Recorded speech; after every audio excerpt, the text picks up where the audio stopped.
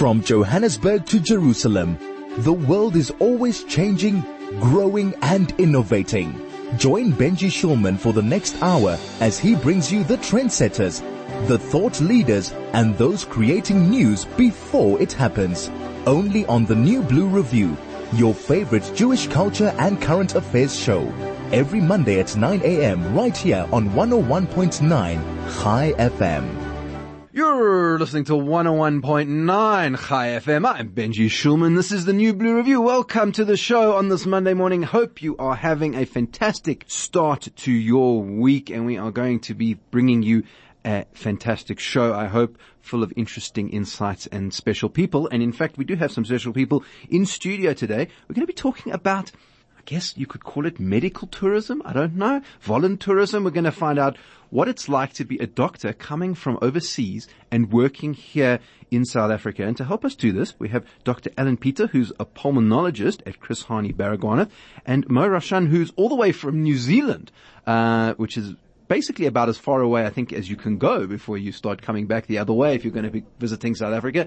And he is a medical student. They are at Swanage House. We're going to be finding what that's all about. Guys, welcome to Chai FM. Thanks for being with us on the New Blue Review. Good morning, Benji, and thank you for bringing us into the studio. Thank you for having us. Yes, great, and very, very interesting to hear, especially since you basically are down the road from the studio, so it's interesting to hear that this is happening on our doorstep. Dr. Peter, perhaps just started off for us. Explain to us, what is the concept of Swanage House, and what do you guys do there? So, Benji, Swanage is a home in which I host visiting medical students from around the world. Because South Africa is so intense with its trauma, both at Charlotte Maxeke and Chris Hani Baragwanath Hospital, we're on the map for trauma, and students cannot get the experience that they get at these two hospitals in a year. They'll get in one day they'll get their experience in a year. And so students from around the world and doctors as well come to South Africa for a trauma elective which lasts about 6 weeks, 4 to 6 weeks. And I started this at the request of the university's elective officer, who saw my 6-bedroomed home and said this would be fantastic for students. And so the students started coming, and they've stayed with me since. I've had over 536 students since the beginning of 2007 from 31 countries around the world. And currently Mo here in the studio is one of those students from New Zealand. Well, yeah, let's find out, Mo. Welcome to South Africa. Hope you are enjoying it here. Maybe tell us, how did you find out about this? Like, are we that well known even in New Zealand that you're like, oh wow, we really got to go to some unpronounceable hospital somewhere, learn about trauma? Well, thank you again for having me, Benji. Well, firstly, since I started medical school, I've wanted to actually come to South Africa in order to try and get some experience in not just trauma, but just to get a whole new perspective on healthcare in different parts of the world. And so when deciding on where I was going to do my elective, there were a few choices I needed to make. Firstly was costs, trying to make sure something that's not too expensive, such as Europe, something with a good amount of experience in the hospital. So Chris Hani Baragwanath and Charlotte Maxeke as well is quite unique in that respect. And thirdly was also travel somewhere, a country that was beautiful in terms of sights and in terms of animals. So all those things sort of came together, and South Africa was number one on the list in that regard. In terms of finding about Swanage, a lot of people gave me warnings about coming to South Africa, in particular Johannesburg. Right. And so I had to definitely do my research before coming here and make sure I kept my wits about me. And when doing my research, I found out about Swanage. There's this lovely blog post online about Swanage, and I did some reading, and I saw that Alan was the person living here and who's a doctor at Chris Hani Baragwanath. And so I sent him an email, and here I am today.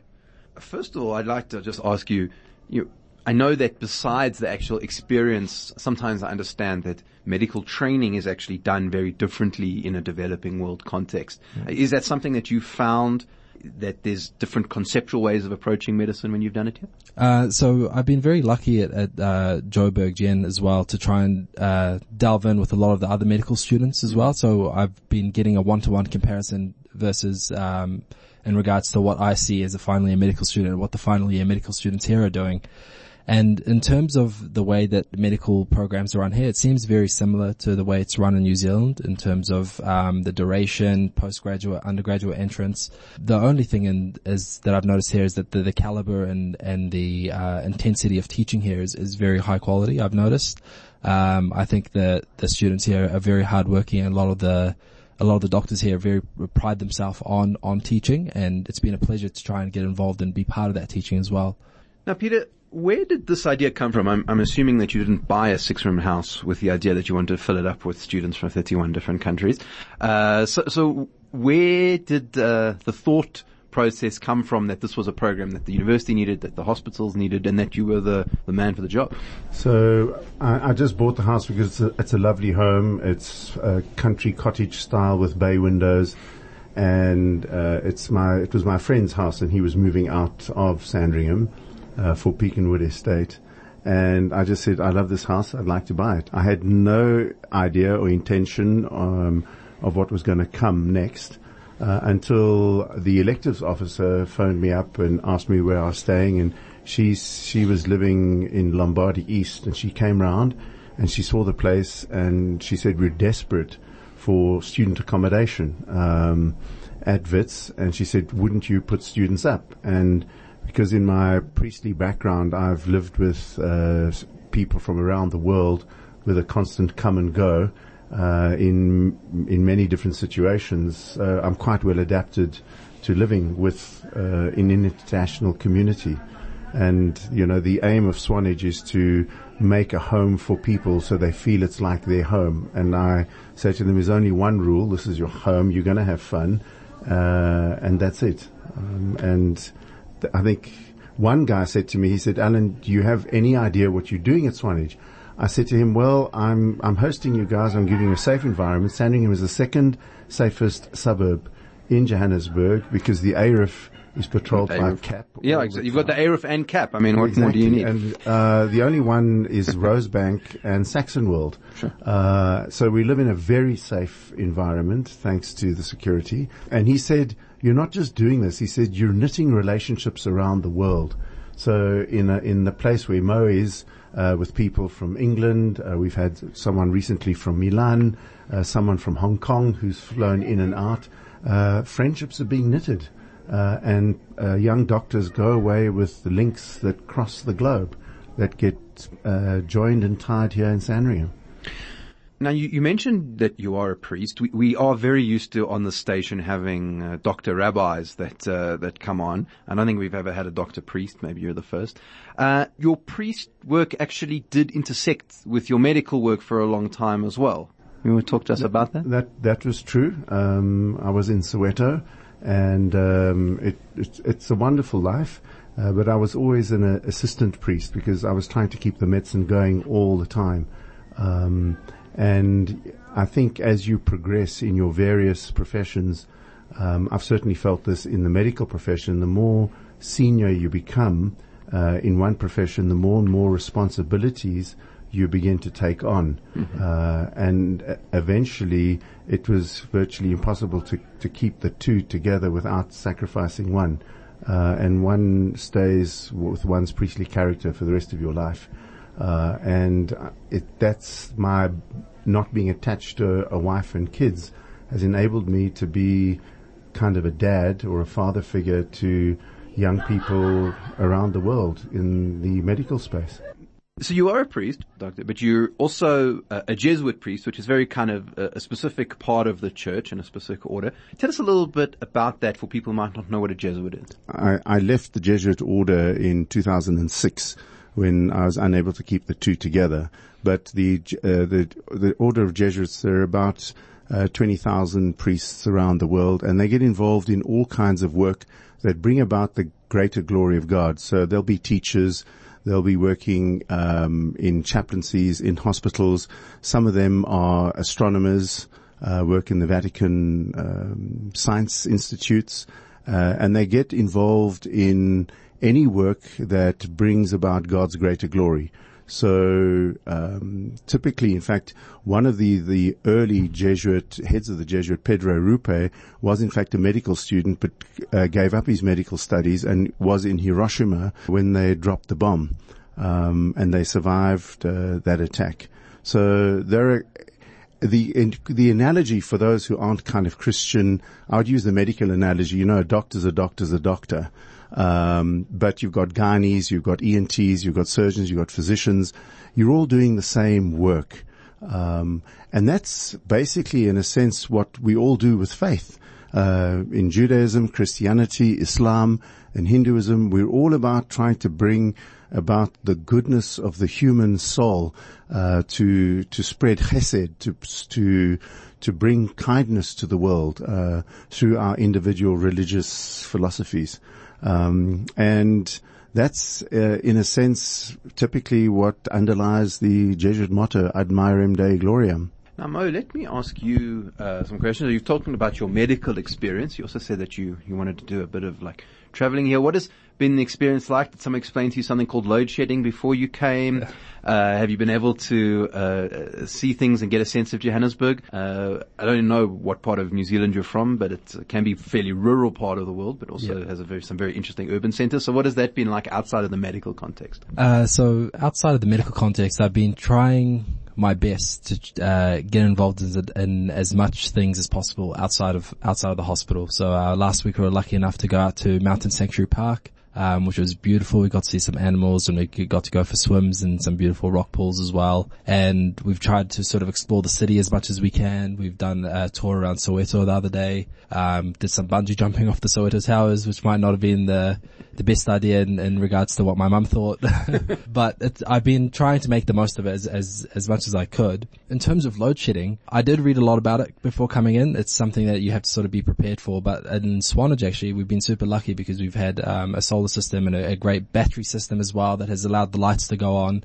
So the biggest sort of issue with load shedding at the moment is in the morning. Sometimes you can't make a cup of coffee, which is really nice to have that as the only sort of issue in Swanage. But you can sort of see how it impacts the rest of the city as you drive through. You can see, the other night we were out at the Linksfield Ridge and looking over Johannesburg, and we could see the areas that just had no power at all, and it was just pitch black right next to areas that had the full lights sort of going off.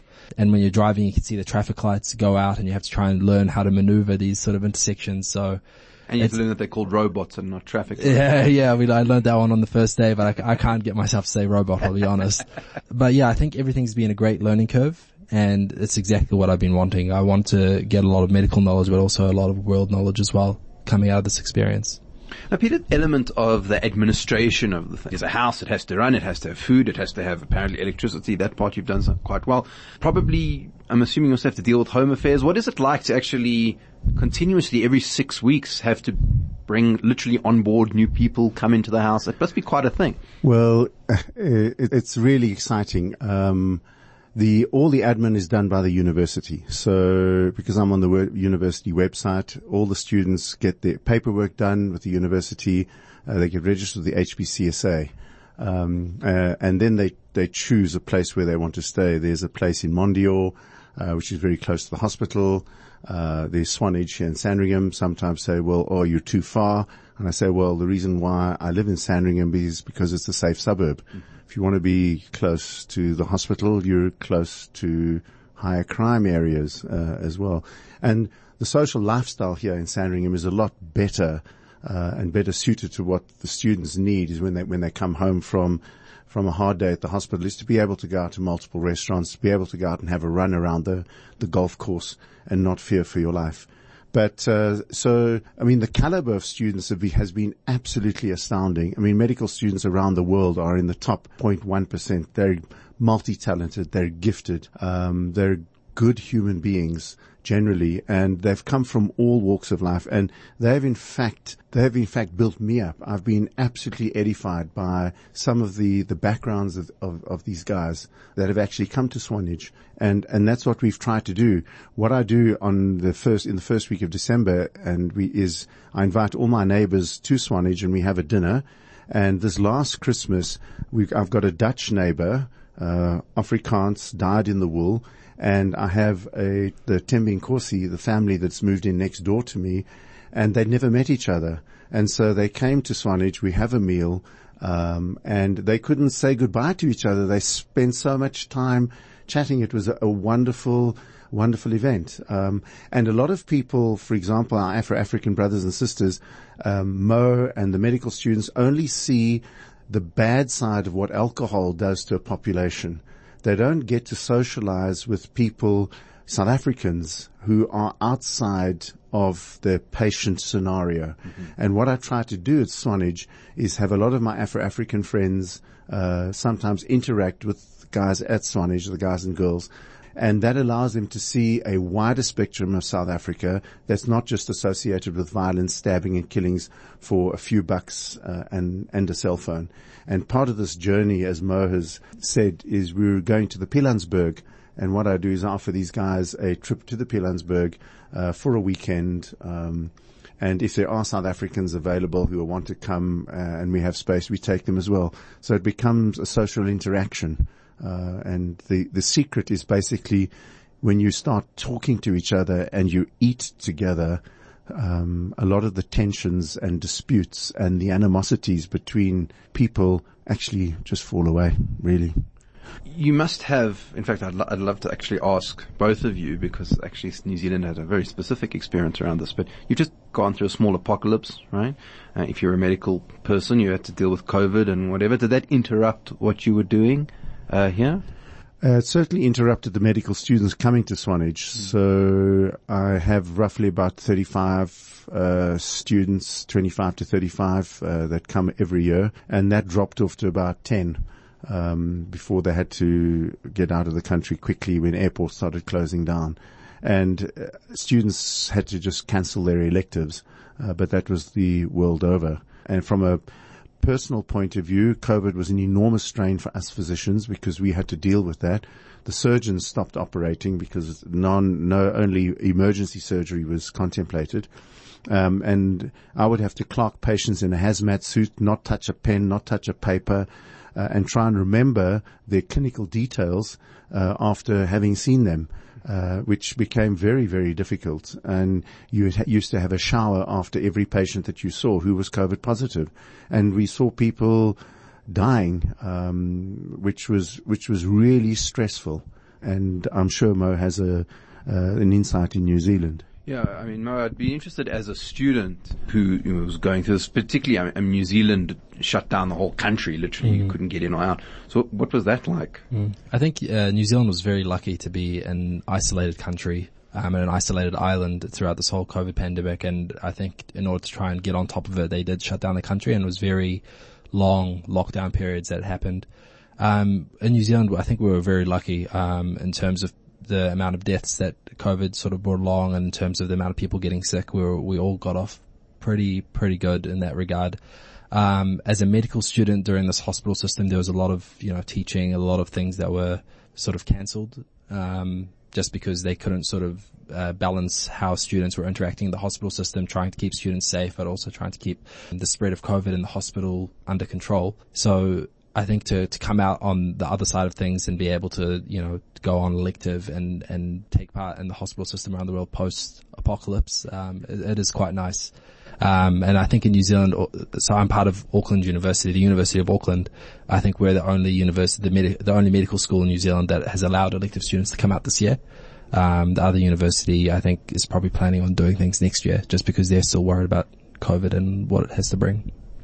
It must be very interesting and giving you a unique insight having internationals come in and look at our system. I mean, when you do anything in the public sector in South Africa, you sometimes, I think, get normalized to things which are maybe not so normal in other parts of the world. I mean, do you find that your international students give you an insight into where our system is and where it can be better? Well, their abiding fear is the safety issue. That's the first concern. And I'd probably say they're a bit anxious about safety for the maximum the first couple of days. And then very quickly, particularly here in Sandringham, all those issues kind of disappear. And the guys are more relaxed. They're more relaxed about driving around. They do ask me, do they have to stop at traffic lights? And I say generally yes. So the safety is a big concern. But I will tell you off the bat now that over 75% of all these students that have come through my home actually have a fantastic experience in South Africa, and a lot would like to come back. It's just that the laws are quite tough, integrating foreign doctors for obvious reasons, back into the country. So the Germans tell me, we broke down our walls in Berlin, and you guys have got the Berlin Wall around every single property. And so, another insight, I had a German student staying with me, and initially he felt there was no nightlife in Sandringham. You couldn't go out at 11 o'clock at night. And the longer he stayed, the more he realized that this is actually quite a nice thing to have your own garden, your own quiet space. And when he went back to Germany, he said, well, I'm going to have a ground floor flat. I don't want to be upstairs anymore because I need access to a garden. And the need to go out and walk around at night and do shopping at 1 o'clock in the morning wasn't a big thing for him anymore. So I think the students adapt. We sometimes are envious of the fact that they've got electricity and water that works. Have you had any sort of very big changes for the students that come? Like someone has had a particularly unusual experience or something that really changed them and what they do? That's very difficult to pinpoint.